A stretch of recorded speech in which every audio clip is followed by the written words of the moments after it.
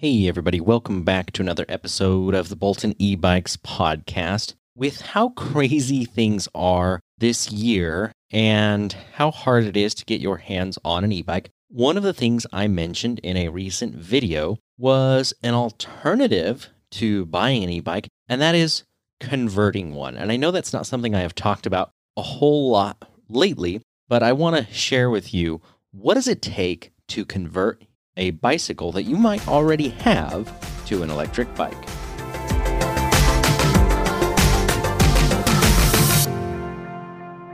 All right, you may have thought about this before. You probably even researched it to some extent if you were looking for an e-bike. Does it make sense to convert your already maybe collecting dust in the garage bicycle to an electric bike? And the answer is that yes, sometimes it can make sense. And let me share the scenario where it might make sense first, and you may find yourself in this position. You may not. And the lead times this year, with as crazy as they are for many e-bikes, I think that could be a motivating factor. If somebody can convert their bike and get it faster, maybe that's a reason to do it. Or maybe it's a reason just to do it to get on something right now while you wait for that awesome e-bike that you already pre-ordered. But whatever the case is, here's where I think it makes sense and where it doesn't. Let's start with where it doesn't make sense, at least in my opinion. I don't think it makes sense if you really, at the end of the day, just want an electric bike and maybe you're not terribly handy or mechanically inclined and you don't want to work on it. In other words, you don't want a project, you don't want a hobby where you have to build and maintain something. You just want to get something that you can go have fun on and ride. If that's what you really want, then an e-bike may not make a whole lot of sense. The second thing is, if you want to take your own bike, buy some parts, and pay someone to convert it, that usually doesn't pencil out very well either. If you take the cost of your bicycle, or maybe you even assume your bicycle didn't cost anything, you're just saying it's free. But if you take the cost of a motor kit and a battery, and then the labor for someone to install that motor kit, in many cases, the cost of that would be just as much as going and buying an equivalent bike that's already done and has all brand new parts, not some new parts and some used parts. Now, on the flip side, when maybe does it make sense? You have a bicycle, you really like that bike for some specific reason. It's hard to find an e-bike with, maybe the geometry or the size, or maybe there's just something unique about the bike that you just can't buy in electric bike form. That's a real possibility. I've seen people convert downhill mountain bikes, and there's not a lot of downhill mountain e-bikes out there. And it might be that over the years, you've spent a lot of money on the bike, putting on, really good front suspension. Maybe you got some massive brakes on there. And a downhill bike is a very sturdy frame. Realistically, it's built to take some abuse. It could handle the extra weight of a battery and a motor just fine. So that's a situation where maybe that makes sense. And if you just like to modify and tinker, in other words, if you enjoy the process of making something as much as using it once you're done, then maybe it makes sense for you to build your own or convert your own bicycle to an electric bike. Personally, I love building and making things. So yes, that is appealing to me. I can pick all the components and parts and pieces and build something up exactly the way I want it. The main e-bike that I have that I keep at home right now is one that I built a few years ago, and I've actually built it twice.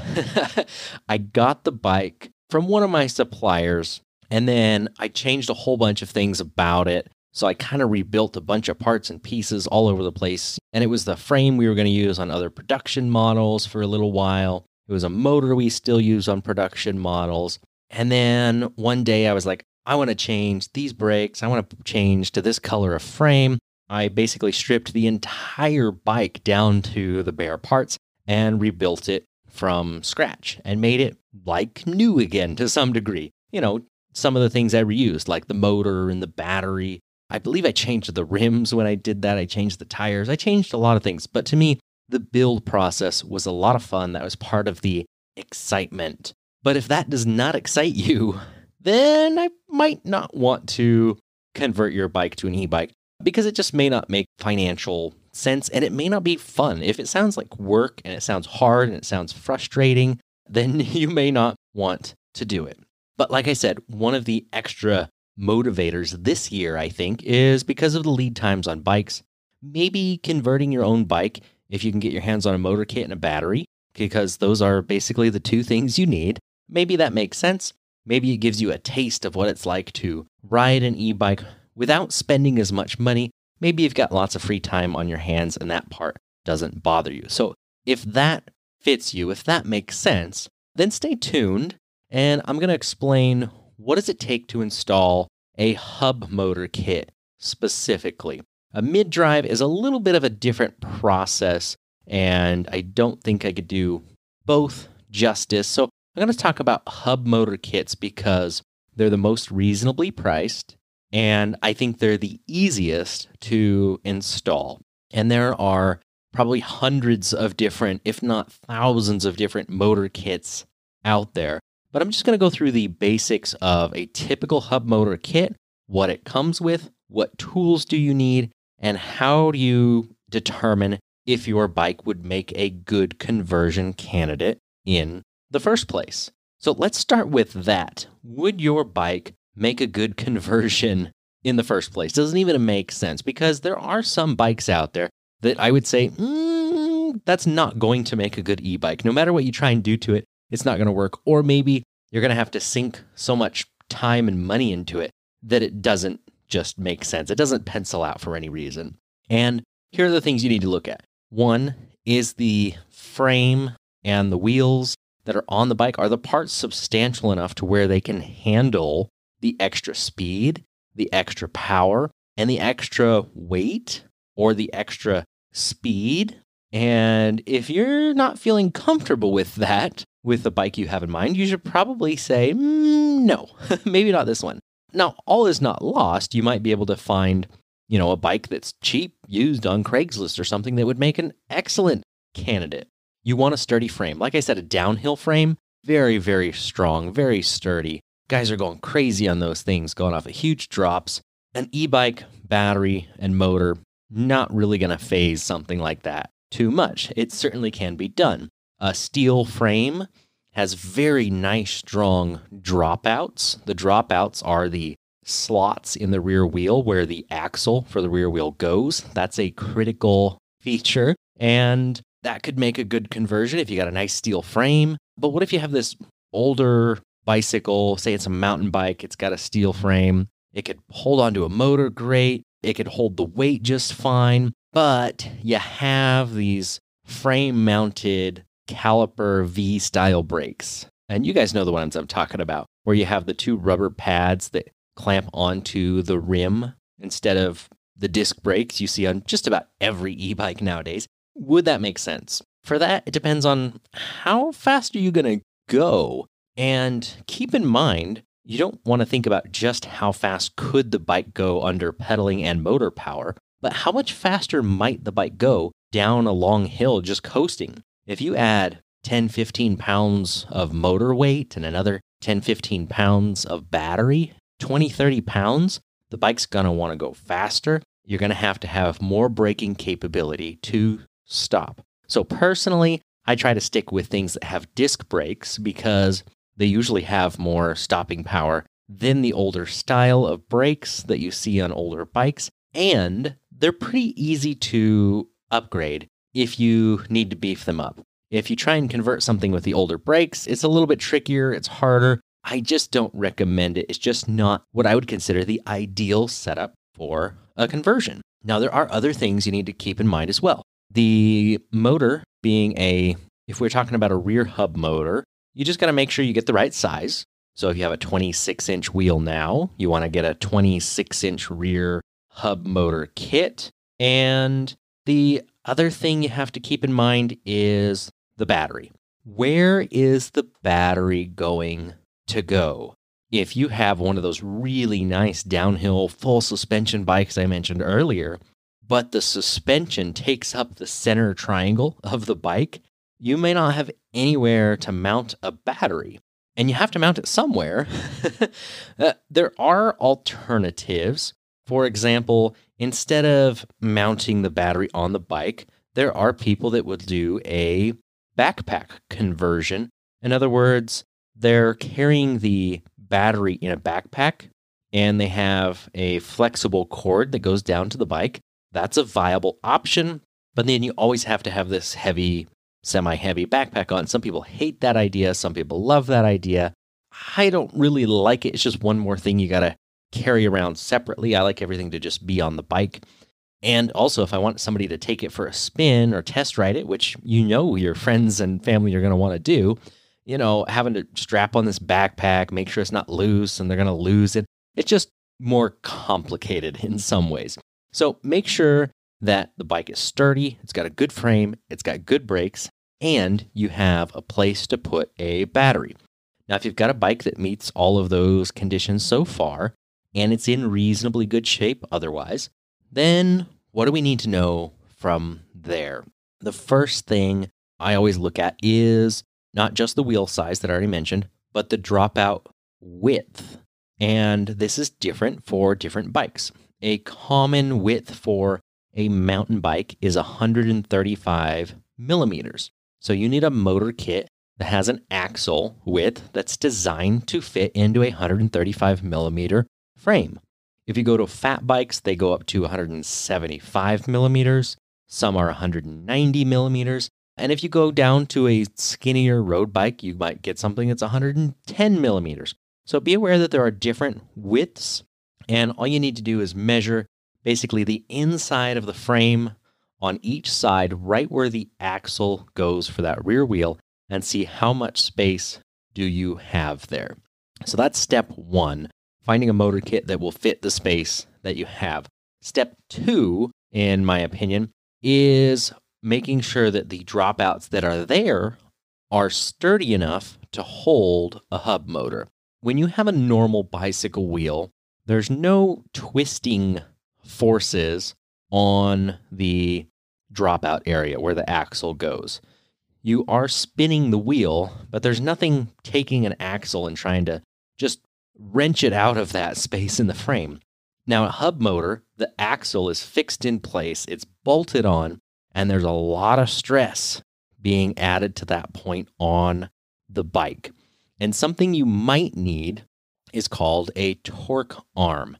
If you've been watching the YouTube videos lately, you'll see that we had some specially made and laser cut for the Blackbird bikes because they have a lot of torque the way that the bikes are set up. And I wanted to make sure that no matter how hard somebody pushed the bike, they could not, if they tried as hard as they could, break the frame where the axle goes for that rear hub motor. So we added a 1/4 inch thick piece of stainless steel. It's bolted to the frame, and it helps to hold that motor axle in place. Now, if you haven't seen a motor axle up close for an e-bike, there are 2 flat spots, one on each side, and basically they're the size of a 10 millimeter wrench, and you just need a 10 millimeter flat spot in that frame that's nice and sturdy.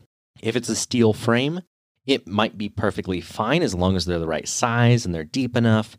If you go to something like an aluminum frame that's a little bit softer, that's when you might want to take a closer look at torque arms. And it also depends on how powerful the motor is, but make sure the frame is properly strengthened so it can handle the extra power you're about to give it. Now, this is one reason I don't often use front hub motors. You'll notice that very few of our bikes have a front motor, and the few that do have it are specifically designed for it. So the fork is a rigid fork. It has stronger dropouts than what you would normally see on a front fork, and they're designed specifically to hold a motor. Most suspension forks or rigid forks that come on a standard bicycle are not designed for it. And I can't tell you how many pictures I've seen online from somebody that's installed a front motor kit, and they have not installed torque arms or anything to beef up the strength of that fork, they snap the dropouts right off the fork. The wheel comes out. Basically, you crash, and your motor kit is usually damaged in the process. So I'm not saying that you can't do it, that it can't be done, but you do have to know what you're doing and take some proper precautions. So I recommend a rear hub motor. I think the weight is situated better. It just makes more sense for a bunch of reasons, but we're going to focus on the rear hub motor kits for now. So you know you've got a good bike, it's got a good frame, it's got good brakes, and now you know that you have a certain dropout you need to find a motor kit for. What do you need next? Well, most motor kits are complete except for the battery. That means it's going to have a hub motor that's already laced into a rear wheel and rear rim. So you got the rim, the spokes, the motor, all of that comes with the kit. The only thing you need to add on to that, usually, and some will come with this, is a tube and a tire. And then that motor has a controller that comes with it. It usually has a pedal assist sensor. You have a throttle. You typically have some sort of display. And then you might have, most will come with this as well, some sort of brakes or brake switches. And what those are for is cutting power to the motor when you pull the brakes. And it's not a complete brake system. They're usually just the levers designed for mechanical brakes, and that's it. Now, if you want to use your existing brakes and not have to change the levers, you can buy some extra switches or brake cutoff switches somewhere else usually and install them. So there's ways to use your own brakes if you don't want to use what's in a kit, but that's usually what they come with. Now, the battery is typically a separate piece. Sometimes the place you're buying your motor kit from may have that. Sometimes you got to find that somewhere else. And really the only thing you need to know about the motor kit and the battery, if they're going to be compatible, I guess there's three things. I shouldn't say the only thing. There's three things. One, is it the right voltage? So if you have a motor kit designed for 48 volts, buy a 48 volt battery. And the more amp hours you have on the battery, the more range you're going to have. Second, make sure that the battery can handle the current of the motor kit you're buying. So if you're buying a motor kit designed for a 48 volt, 500 watt motor, you could get away with a smaller battery. If you're buying a motor kit that's designed for 48 volts, but at 1500 watts, that's 3 times as much power. That's going to draw 3 times as much current from that battery. So you need to have a battery typically a little bit bigger in capacity to handle the peak current that's going to be pulled from it. And usually where you buy a battery from, they'll have ratings on how many continuous or peak amps that it can deliver. And that's an easy way to see, will it be able to handle the power that you're going to put through it? So buy a motor kit that fits your bike, buy a battery. You've got torque arms if you need them. Now you need to put everything on the bike. How difficult is that to do? And I will tell you, for the last few years, I have not offered, and I'm not going to offer right now because we just have too many things on our plate. We're not going to offer doing a conversion kit for customers. And I'll tell you why. It's too hard to judge how long it's going to take to convert a particular bike, because sometimes you run into little issues converting a bike that are different from every other bike you've converted. Everyone takes a different amount of time. And as much as we could just charge hourly for that, that could rack up really fast. So I've done very, very few conversions, and it's not something that we do because it's really hard to estimate the time. And I think if you're going to pay me or Bolton e-bikes to do the conversion, for the cost you're going to pay once it's all said and done, you probably could have just bought a decent bike that's all new instead. So that's why we don't do it. And we are now offering motor kits that you can buy, but we don't offer the installation. And it's just because it's so hard to judge how long is it going to take? How difficult is it going to be? I've done some bikes where it was super easy. I mean, I could say, oh, this bike, yeah, we could do that in a couple hours, no problem. Another bike could be complicated and could take a couple of days. I had one instance where a gentleman had a unique situation and he needed a certain type of bike for health reasons, and he wanted me to do a conversion kit, and this is one of the very few that I've agreed to do. And, I gave him a hefty price. I said, this is just what my ballpark is, what I think it's going to take to make this happen. And thankfully he got it done, but he was kind of like, oh, here's the bike. We'll be back. It was late in the day, like in the afternoon. He said, we'll be back in the morning to pick it up. And I was like, okay.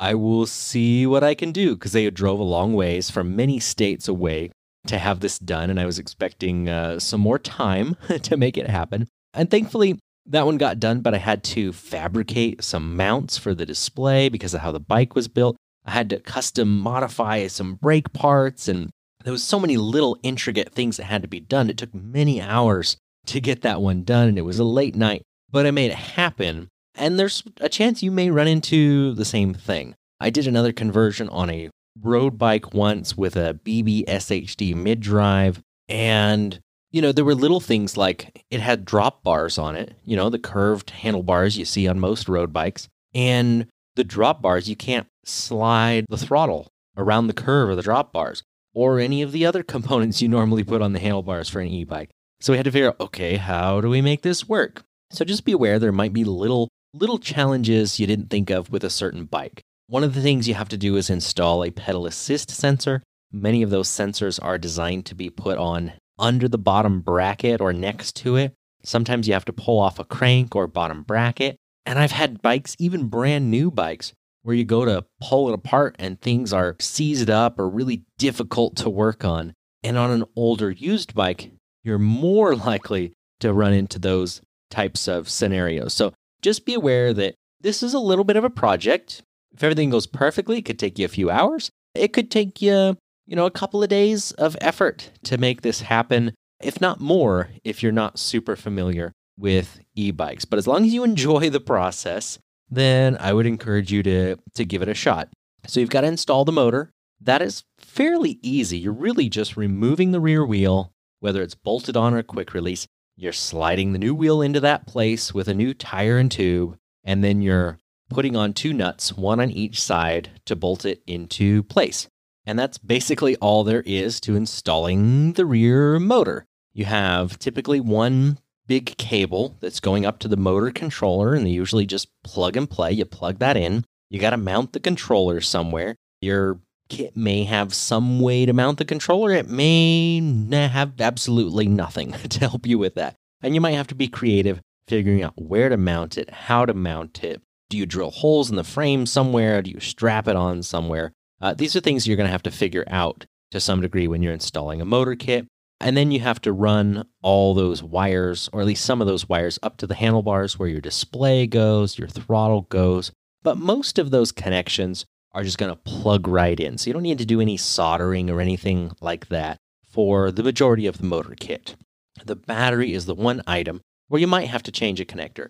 If possible, you do enough searching around, you find a battery that has the same plug as the motor kit, and you literally just plug it in. You don't have to do anything else. But if you don't have that, if you bought a motor kit and a battery that have different plugs, you may have to cut one or the other off and either use proper crimp connectors or soldering, and make sure you're using the right type of connectors that are going to withstand the vibrations and movement of an electric bike. One of the few fires that I've seen online, I didn't see this in person, but if somebody's bike, it wasn't one of mine, thankfully, we've never had one catch fire, but it was a DIY setup where they put a different battery on it and they used wire nuts, which in a high vibration moving environment is not a good idea. They came apart, they shorted, battery caught on fire. That's not what I want you to see. So just be aware that you have to use the right connectors. Make sure you have the motor bolted on. You want to be safe about all of this. And I don't say this to discourage you in any way. I just say this to make sure that you take the proper precautions So everything is done right, and you get to have fun when this is all done. So let's assume you have the motor mounted. That's pretty easy. You found a way to strap the controller onto the frame. You've got the screen mounted, your throttle on your handlebars. Last thing left is your battery. And you can buy some batteries that fit into a triangle-shaped bag. That's one of the things that we sell. And the bag just straps on all three sides. Big, heavy-duty straps. And then there's more straps inside the bag to help hold the battery in place. And sometimes there's a little extra wiggle room. If you have some excess wiring, you can kind of shove it all into that bag and hide it away so it's not looking messy all over the bike. So that's one option. Or you can get the down tube style battery where it mounts like where your water bottle holder would typically go on a bicycle. Sometimes, usually it seems like on DIY stuff, those holes don't line up and you have to make some new mounting points. But you can mount one permanently to the frame with some nuts and bolts and different clamps. There's a lot of different ways to do it, but you got to make sure that battery's mounted firmly. To me, the easiest way to do it is the triangle-shaped bag, but that may not be the look or the type of battery that you're going for. So you got the motor kit installed, you got a battery installed, and at that point, you can go ride it, right? Well, almost. Most likely, everything will work to some degree at that point. But then you're going to have to do some programming, typically on whatever motor kit you have. A lot of them use something like the KT displays where you can access a bunch of the settings. And that's where there's not going to be anyone to give you the settings for your bicycle. There might be a video or instructions on what each setting does, but you're going to have to figure out for yourself what wheel diameter setting to use, all of the different power settings, the pedal assist settings, the tuning parameters. You're going to have to figure out and fiddle with those settings to get it working correctly. Thankfully, typically those settings, there's not much you can do to screw anything up. In other words, if you put a wrong setting in, it's not going to blow up your battery or your motor. That's not very realistic. I know people worry about that sometimes.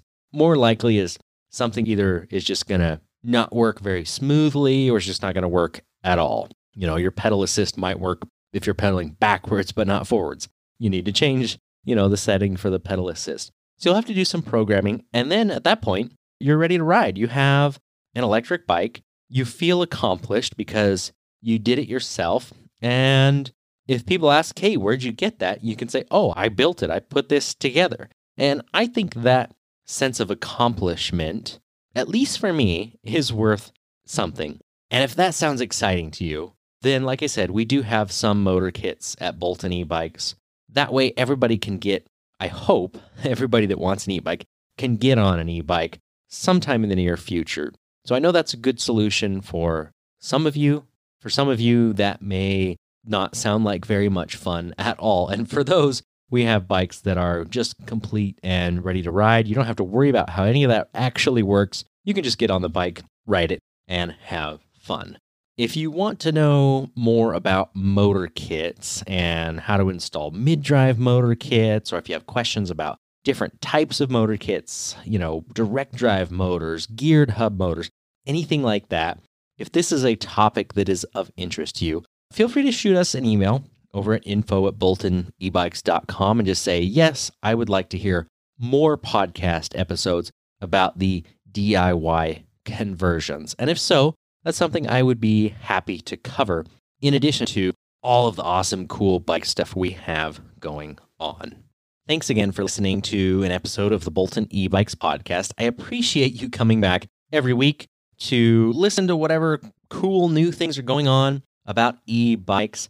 There are some new products I'm seeing from other companies being launched this week. I don't know what they're going to be, some teasers of different things. I'm excited to see what comes out this year. I know it's going to be a struggle getting inventory, but my hope, I've always said this in past episodes, my hope is that this demand, this weird time, drives more innovation and we see some new products and new cool things come out in spite of or because of what's going on in the world right now.